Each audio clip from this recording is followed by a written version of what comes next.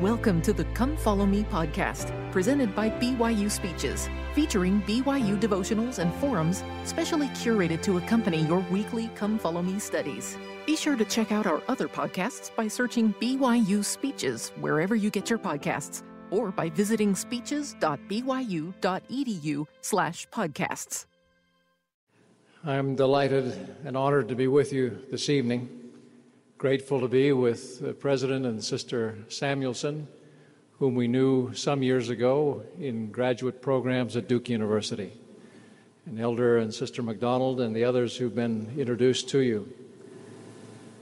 I want to express a special thank you to this Logan Institute choir and for the spirit that they have brought with that beautiful rendition of Holy Art Thou. Thank you for your contribution and for the hymn you'll sing at the conclusion. I've titled my remarks, A Sense of the Sacred, by which I mean an appreciation and reverence for sacred things. Speaking of society in general, I'm afraid that many of my generation have been remiss in transmitting to your generation a feeling for sacred things and an understanding of how to respect them. To the extent possible, I hope to counteract some of the bad examples that are much in evidence around you. I hope to help you refine your ability to discern what is sacred and to respond with reverence for all that is holy. The importance of having a sense of the sacred is simply this: if one does not appreciate holy things, he'll lose them.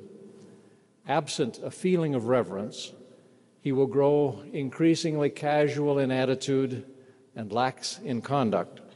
He'll drift from the moorings that his covenants with God could provide. His feeling of accountability to God will diminish and then be forgotten. Thereafter, he'll care only about his own comfort and satisfying his uncontrolled appetites. Finally, he'll come to despise sacred things, even God, and then he will despise himself. On the other hand, with a sense of the sacred, one grows in understanding and truth. The Holy Spirit becomes his frequent and then constant companion. More and more, he'll stand in holy places and be entrusted with holy things.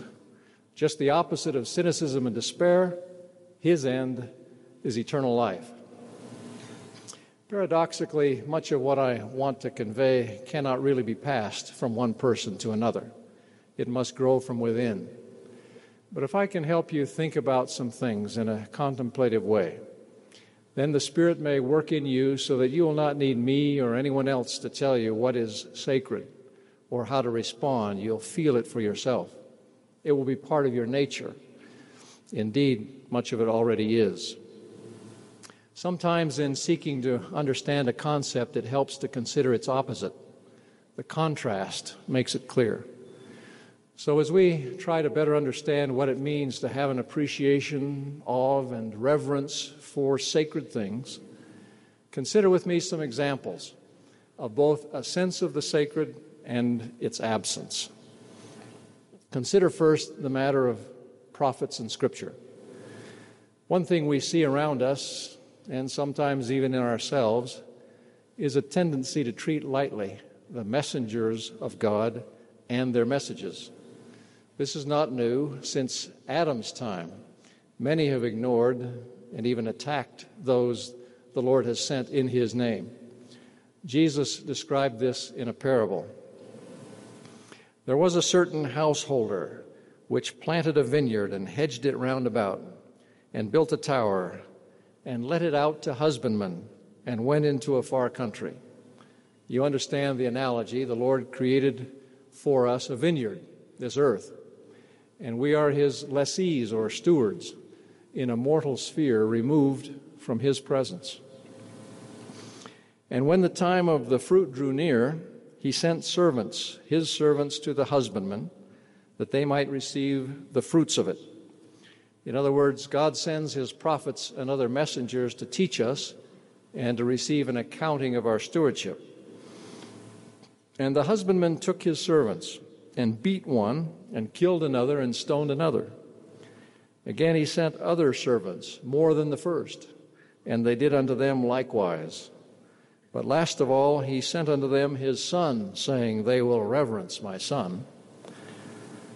But when the husbandmen saw the son, they said among themselves, This is the heir. Come, let us kill him, and let us seize on his inheritance.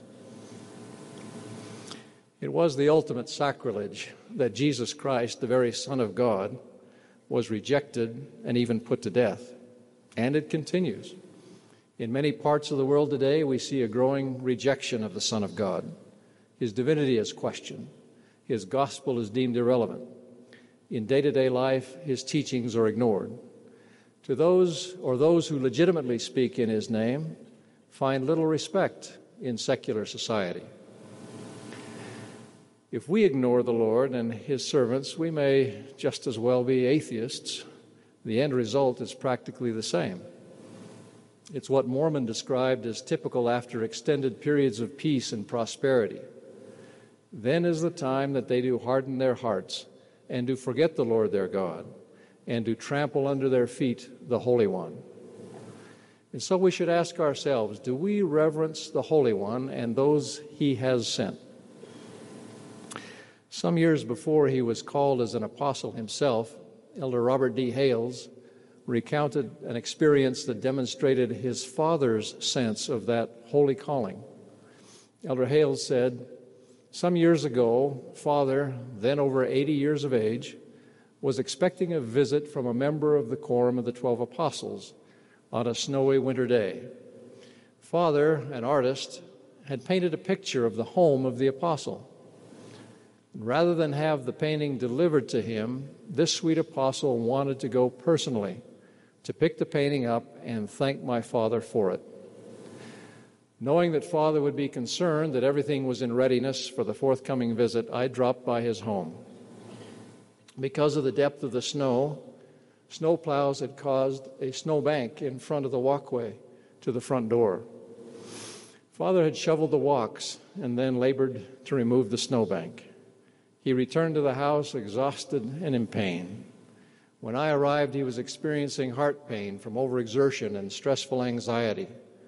My first concern was to warn him of his unwise physical efforts. Didn't he know what the result of his labor would be? Robert, he said, through interrupted short breaths, do you realize an apostle of the Lord Jesus Christ is coming to my home? The walks must be clean. He should not have to come through a snowdrift. He raised his hand, saying, Oh, Robert, don't ever forget or take for granted the privilege it is to know and serve with apostles of the Lord. I think it's more than coincidence that such a father would be blessed to have a son serve as an apostle. You might ask yourself, do I see the calling of the apostles and prophets as sacred? Do I treat their counsel seriously, or is it a light thing with me? President Gordon B. Hinckley, for instance, has counseled to pursue education and vocational training, to avoid pornography as a plague, to respect women, to eliminate consumer debt, to be grateful, smart, clean, true, humble, and prayerful, to do your best, your very best. Your actions show that you want to know and do what he teaches. Do you actively study his words and the statements of his brethren? Is this something you hunger and thirst for? If so, you have a sense of the sacredness of the calling of prophets as the witnesses and messengers of the Son of God. A significant aspect of the prophetic office through the generations has been to record history and the Word of God. The Scriptures are sacred. When Alma turned the plates of Nephi and other records over to Helaman, he cautioned, Remember, my son, that God has entrusted you with these things which are sacred, which he has kept sacred. See that ye take care of these sacred things. Yea, see that ye look to God and live. Now, we hold in our hands a considerable volume of Scripture. The records stretch back to the early patriarchs and forward to our own lifetimes. I suppose this is more Scripture than has ever been had by a people in history. And certainly it is more widely available than ever Scripture was in the past. I'm sure that if you or I held in our hands the original scrolls that Moses wrote upon, or the very metal plates that Mormon had inscribed, we would feel a deep sense of reverence and awe and would treat those objects with great care. And so we should, because they are sacred objects, made so in part by the labor and sacrifice of the holy prophets who so painstakingly prepared them. But the greatest value of such scrolls or plates is not in the objects themselves, but in the words they contain. They're sacred because they're the words of God. And while we may not have or hold the original documents, we do hold the words. Therefore, what we have is holy, Holy Writ. Having been granted possession of the recorded words of God, we should ask ourselves if we are respecting the sacred nature of this record. Some have violated the sacredness of the Scriptures by ridiculing or denying their validity. That, of course, is a very serious matter. But for most of us who readily acknowledge the truthfulness of the standard works, if we're ever guilty of disrespecting the sacred nature of Scriptures, it is by neglect. The risk we must guard against day to day is the tendency to treat lightly or even ignore the sacred word. Speaking to the elders in 1832, the Lord said reprovingly, "And your minds in times past have been darkened because of unbelief, and because you have treated lightly the things you have received, which vanity and unbelief brought the whole church under condemnation. And they shall remain under this condemnation until they repent and remember the new covenant, even the Book of Mormon, and the former commandments which I have given them, not only to say, but to do according to that which I have written." A sense of the sacred includes an appreciation, even a love of the Scriptures. A sense of the sacred leads one to feast upon the words of Christ, which in turn deepens one's reverence for his words. I now turn to another example of our theme, and that is the sacred nature of our physical bodies. As God and Christ are deserving of our reverence, so their works are deserving of our respect and reverence. That, of course, includes the marvelous creation that is this earth, and yet as wonderful as this earth is, it is not the greatest of God's creations. Greater still is this marvelous physical body. It is in the very likeness of the person of God. It is essential to our earthly experience and key to our everlasting glory. It has been my blessing to be present at the moment of the birth of each of our 5 children. In each instance, I felt that it was a sacred experience. Clearly, something divine and miraculous was taking place. I can hear my wife saying, "Easy for you to say, you weren't the one in pain." And certainly there is plenty of what we might call real-world experience associated with birth. To all mothers everywhere, I readily admit I didn't share your pain, and I don't pretend to understand. But speaking seriously, does not a woman's suffering in the creation of a physical body add to the holiness of that creation and of the woman herself? Her sacrifice further sanctifies something already holy. Some have mistakenly supposed that with respect to their body, they answer to no one. We are specifically told, however, that we remain accountable to God. Know ye not that your body is the temple of the Holy Ghost, which is in you, which ye have of God, and ye are not your own? For ye are bought with a price. Therefore glorify God in your body and in your spirit, which are God's. If any man defile the temple of God, him shall God destroy, for the temple of God is holy, which temple ye are. I beseech you, therefore, by the mercies of God, that ye present your bodies a living sacrifice, holy, acceptable unto God, which is your reasonable service. How are we to preserve the sanctity of this most important and sacred of God's creations? At a minimum, we would not in any way defile our bodies. To be specific, if we possess a sense of the sacred, we would not deface our body as with tattoos and piercings. Some wonder at the fact that the president of the church has taken notice of this matter. They're puzzled at the directness and specificity of his counsel on this subject. He has stated, a tattoo is graffiti on the temple of the body. Likewise, the piercing of the body for multiple rings in the ears, in the nose, even in the tongue. Can they possibly think that it is beautiful? It is a passing fancy, but its effects can be permanent. Continued President Hinckley, the First Presidency and the Quorum of the 12 have declared that we discourage tattoos and also the piercing of the body for other than medical purposes. We do not, however, take any position on the minimal piercing of the ears by women for one pair of earrings. And then he concluded, one pair. Why would the prophet of God talk about things so seemingly insignificant? Because they're not insignificant. Defiling or defacing God's creation, his temple, makes a mock of that which is sacred.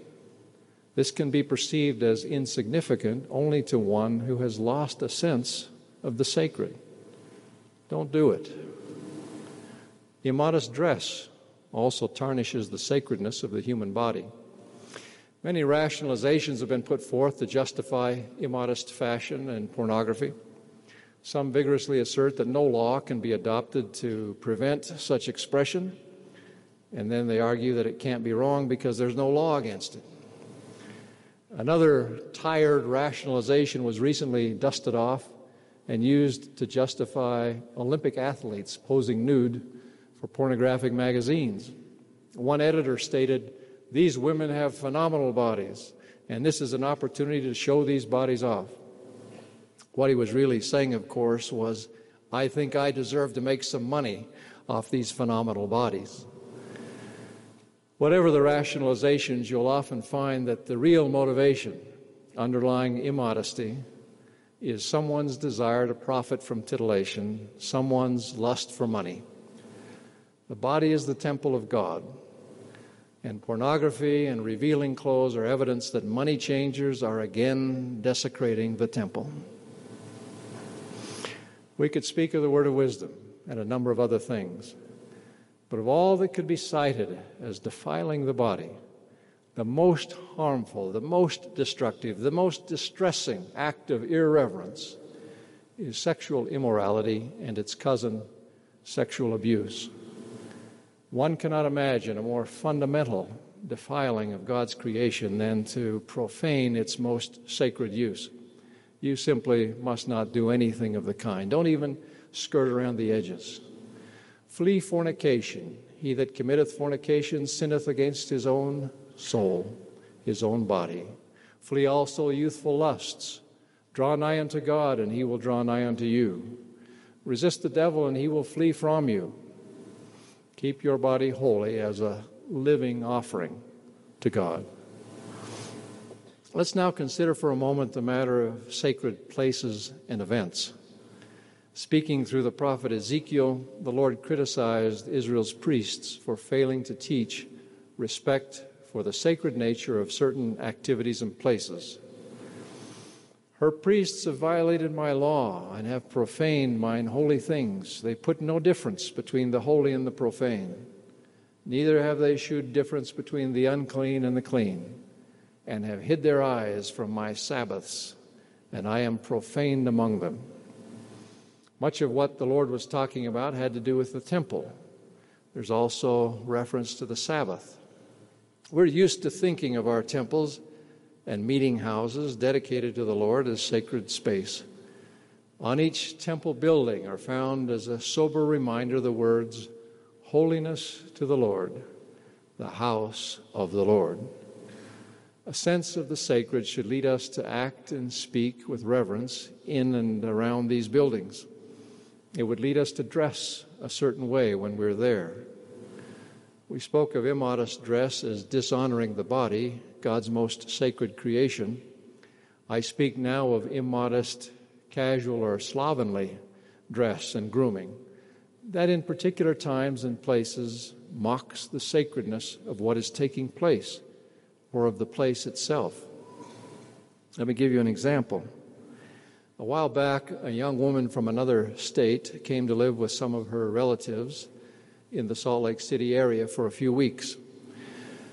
On her first Sunday, she came to church dressed in a simple, nice blouse and knee-length skirt, set off with a light button-up sweater. She wore hose and dress shoes, and her hair was combed simply, but with care. Her overall appearance created an impression of youthful grace. Unfortunately, she immediately felt out of place. It seemed like all the other young women her age or near her age were dressed in casual skirts, some rather distant from the knee, tight T-shirt-like tops that barely met the top of their skirts at the waist, some a little more bare instead of barely, no socks or stockings, and clunky sneakers or flip-flops. One would have hoped that seeing the new girl, the other girls would have realized how inappropriate their manner of dress was for a chapel and for the Sabbath day, and immediately changed for the better. Sad to say, however, they did not, and it was the visitor who, in order to fit in, adopted the fashion, if you can call it that, of her host ward. It's troubling to see this growing trend that is not limited to young women, but extends to older women, to men, and young men as well. Years ago, my ward in Tennessee used a high school for church services on Sundays, while our chapel, which had been damaged by a tornado, was being repaired. A congregation of another faith used the same high school for their worship services, while their new chapel was being constructed. I was shocked to see what the people of this other congregation wore to church. There was not a suit or tie among the men. They appeared to have come from or to be on their way to the golf course. It was hard to spot a woman wearing a dress or anything other than very casual pants or even shorts. Had I not known that they were coming to the school for church meetings, I would have assumed that there was some kind of sporting event taking place. The dress of our ward members compared very favorably to this bad example, but I'm beginning to think that we're no longer quite so different, as more and more we seem to slide toward that lower standard. We used to use the phrase Sunday best. People understood that to mean the nicest clothes they had. The specific clothing would vary according to different cultures and economic circumstances, but it would be their best. It is an affront to God to come into His house, especially on His holy day, not groomed and dressed in the most careful and modest manner that our circumstances permit. Where a poor member from the hills of Peru must ford a river to get to church, the Lord surely will not be offended by the stain of muddy water on his white shirt. But how can God not be pained at the sight of one who, with all the clothes he needs and more, and with easy access to the chapel, nevertheless appears in church in rumpled cargo pants and a T-shirt? Ironically, it's been my experience as I travel around the world that members of the church with the least means somehow find a way to arrive at Sabbath meetings neatly dressed, in clean, nice clothes, the best they have, while those who have more than enough are the ones who may appear in casual, even slovenly clothing. Incidentally, let me say, if anyone listening now feels that your dress is not appropriate for this occasion, I hereby grant you a special dispensation. Since I didn't tell you ahead of time what I was going to talk about, you get a pass from now until you get home. No one's permitted to judge you, and you don't have to feel guilty. After that, however, watch out. Some say dress and hair don't matter. It's what's inside that counts. I believe that it truly is what's inside a person that counts. But that's what worries me. Casual dress at holy places and events is a message about what is inside a person. It may be pride or rebellion or something else, but at a minimum it says, I don't get it. I don't understand the difference between the sacred and the profane. In that condition, they're easily drawn away from the Lord. They do not appreciate the value of what they have. I worry about them. Unless they can gain some understanding and capture some feeling for sacred things, they're at risk of eventually losing all that matters most. You are saints of the great latter-day dispensation. Look the part. These principles apply as well to activities and events that are themselves sacred or are related to things that deserve reverence. Priesthood ordinances, for example, baptisms, confirmations, ordinations, administration of the sacrament of the Lord's Supper, blessings of the sick, and so forth. The Doctrine and Covenants tells us that in the ordinances of the priesthood, quote, the power of godliness is manifest, unquote. Alma says that these ordinances were given that thereby the people might look forward on the Son of God, it being a type of his order, or it being his order, and this that they might look forward to him for a remission of their sins, that they might enter into the rest of the Lord. I appreciate both those who perform these ordinances and those who witness or receive them when they show respect for the priesthood and the sacred nature of what is occurring. I appreciate priests, teachers, and deacons who wear dress shirts and ties to officiate in the administration of the sacrament. I appreciate men who put on a shirt and tie when the circumstances permit to bless the sick. I appreciate those who attend the ordination of a man to a priesthood office, who dress in their Sunday best, no matter what day or where the ordination takes place. They're all demonstrating an appreciation and respect for God and for the event. They're demonstrating a sense of the sacred. And just as it is sacred when a life comes into being, so it is a sacred time when mortal life comes to an end. And I believe the same is true with respect to the most important act that can occur in life, marriage, especially eternal marriage. For this reason, it is concerning to see how many people are becoming careless, even irreverent, and disrespectful in speech and dress and conduct when they participate in events related to death and marriage. Some funeral services become occasions for light-mindedness and inappropriate humor. Personal remembrances, quite appropriate in moderation, can occupy an hour or two, while the atonement and resurrection of the Lord and his plan of salvation receive only a passing mention, if any. Occasionally at weddings, and often at wedding receptions, people arrive in very casual clothing. It is as if they cannot be bothered to clean up from their work or recreation of that day. By their dress, they're saying that the marriage they have been invited to honor is of little significance. Recently, I read a note from a man who was urging his companions to wear a coat and tie when they appeared together at a public event honoring their organization and what it had accomplished. Their service was civic, not religious in nature, and we would not term it sacred. But he understood the principle that some things deserve respect and that our manner of dress is a part of that expression. He said he was going to dress more formally, quote, not because I'm important, but because this occasion is so important. His comment states an important truth. It is really not about us. Acting and dressing in a way to honor sacred events and places is about God.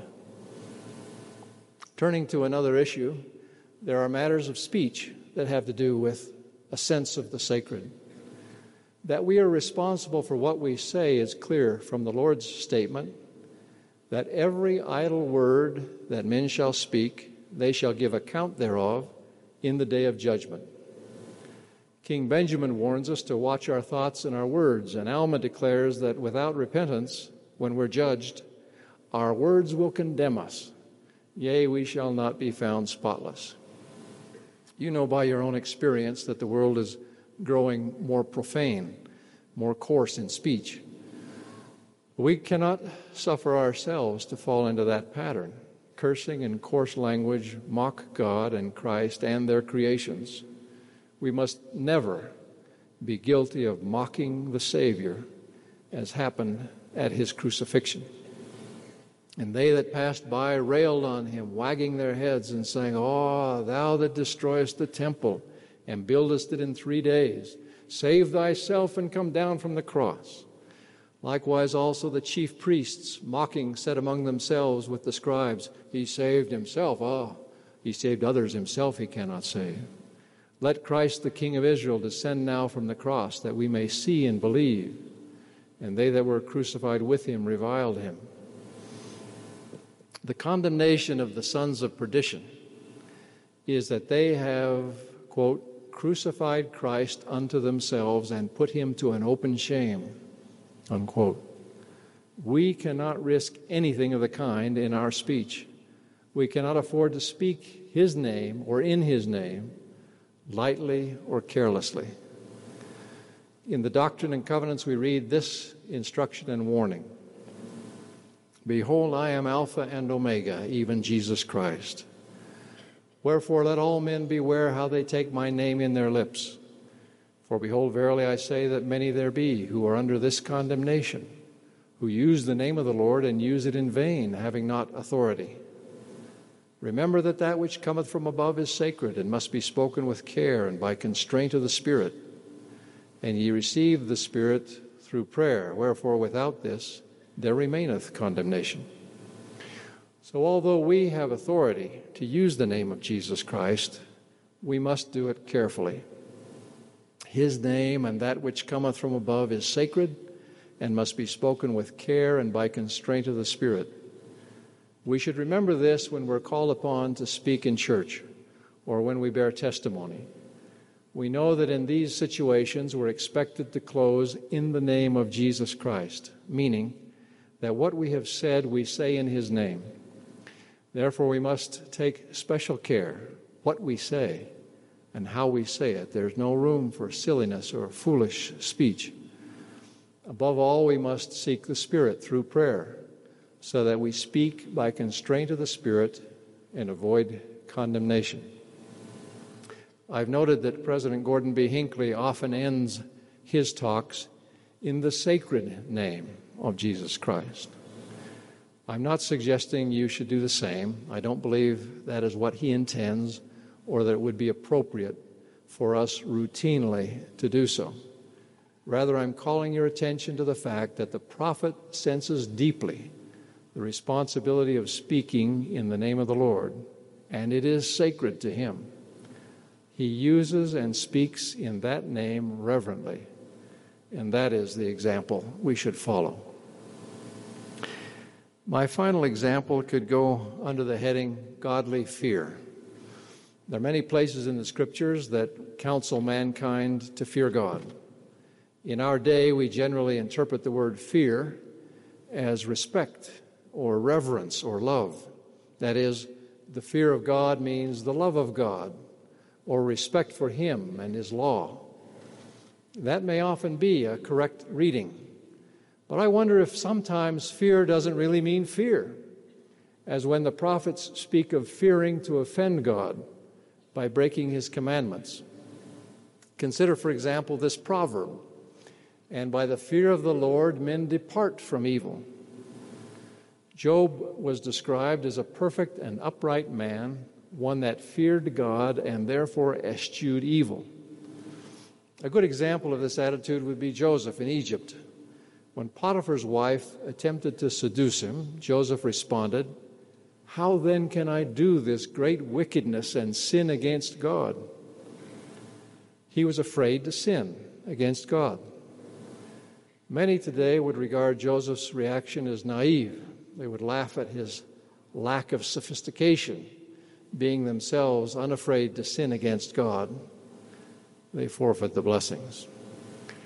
Joseph Smith was once corrected for not showing sufficient concern for God's desires. The Lord said to him, You should not have feared man more than God, although men set at naught the counsels of God and despise his words, yet you should have been faithful. I submit that fear of the Lord, or what Paul calls godly fear, should be part of our reverence for him. We should so love and revere him that we fear doing anything wrong in his sight, whatever may be the opinions or pressure from others.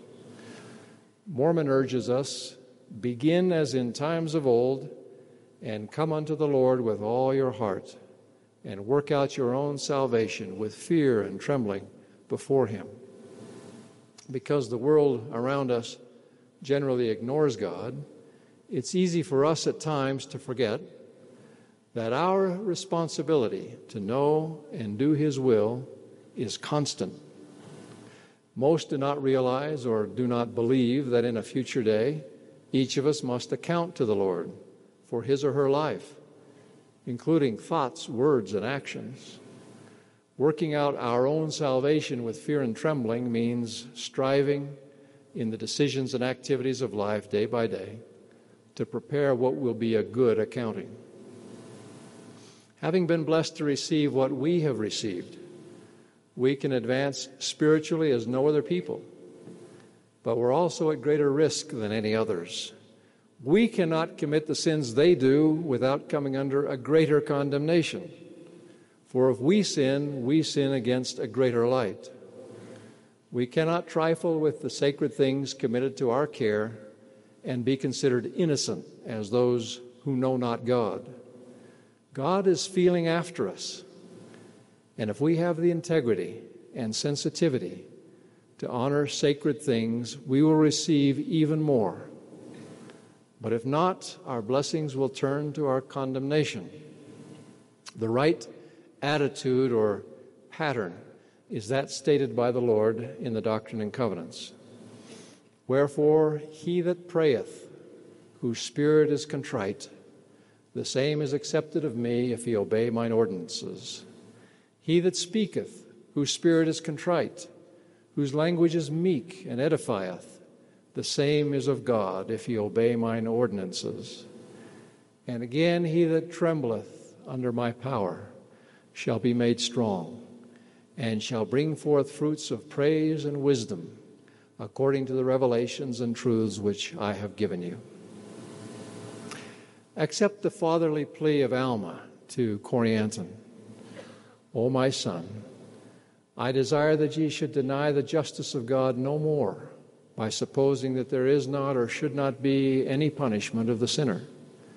Do not endeavor to excuse yourself in the least point because of your sins by denying the justice of God, but do let the justice of God and his mercy and his long-suffering have full sway in your heart, and let it bring you down to the dust in humility. I end with a word of caution to you. With a deepening reverence for sacred things, your understanding grows. The Scriptures speak of it as a light that grows brighter and brighter until the perfect day. That process is also described as progressing from grace to grace. The Savior himself progressed in that way until he received a fullness, and you may follow in his footsteps. That is where a sense of the sacred will lead you. Always remember, however, as holiness grows within, and you're entrusted with greater knowledge and understanding, that you must treat these things with care. I read earlier the scripture affirming that that which comes from above is sacred and must be spoken with care and by constraint of the Spirit. The Lord also commanded, rather bluntly, that we must not cast pearls before swine or give that which is holy to dogs, meaning sacred things should not be disclosed or discussed with those who are not prepared to appreciate their value and who may even attack rather than accept them. Be wise with what the Lord gives you. It is a trust. You would not, for example, indiscriminately share the content of your patriarchal blessing. President Boyd K. Packer once counseled, "I've come to believe that it is not wise to continually talk of unusual spiritual experiences. They're to be guarded with care and shared only when the Spirit itself prompts us to use them to the blessing of others. I'm ever mindful of Alma's words. It is given unto many to know the mysteries of God. Nevertheless, they are laid under a strict command, that they shall not impart only according to the portion of his word, which he doth grant unto the children of men, according to the heed and diligence which they give unto him." Continued President Packer, "I heard President Marion G. Romney once counsel mission presidents and their wives in Geneva. I do not tell all I know. I've never told my wife all I know. For I found out that if I talked too lightly of sacred things, thereafter the Lord would not trust me." We are, concluded President Packer, we are, I believe, to keep these things and ponder them in our hearts, as Luke said Mary did of the supernal events that surrounded the birth of Jesus. All things sacred and holy are to be revealed and brought together in this last and most wonderful dispensation. With the restoration of the gospel, the church, and the priesthood of Jesus Christ, we hold an almost incomprehensible store of sacred things in our hands. It's almost too great a blessing that we've been born now, at a time and in places where the monumental blessings that past prophets have dreamed of and longed for would come into our lives. We cannot neglect or let them slip away. Rather than drifting into carelessness, may your life be one of increasing exactness in obedience. I hope you'll think and feel and dress and act in ways that show reverence and respect for sacred things, sacred places, and sacred occasions. It is my prayer that a sense of the sacred will distill upon your soul as the dews from heaven. May it draw you close to Jesus Christ, who died, who was resurrected, who lives, who is your Redeemer. May he make you holy as he is holy, that you may sit down in his kingdom to go no more out. In the name of Jesus Christ, amen. You've been listening to the Come Follow Me podcast, presented by BYU Speeches. Please check out our other podcasts of recent speeches, classic speeches, and BYU Speeches compilations on love and marriage, overcoming adversity, by study and by faith, the prophet Joseph Smith, and Jesus Christ, our Savior and Redeemer. Go to speeches.byu.edu and click on podcasts for more information. You can also find all BYU Speeches podcasts at your preferred podcast provider.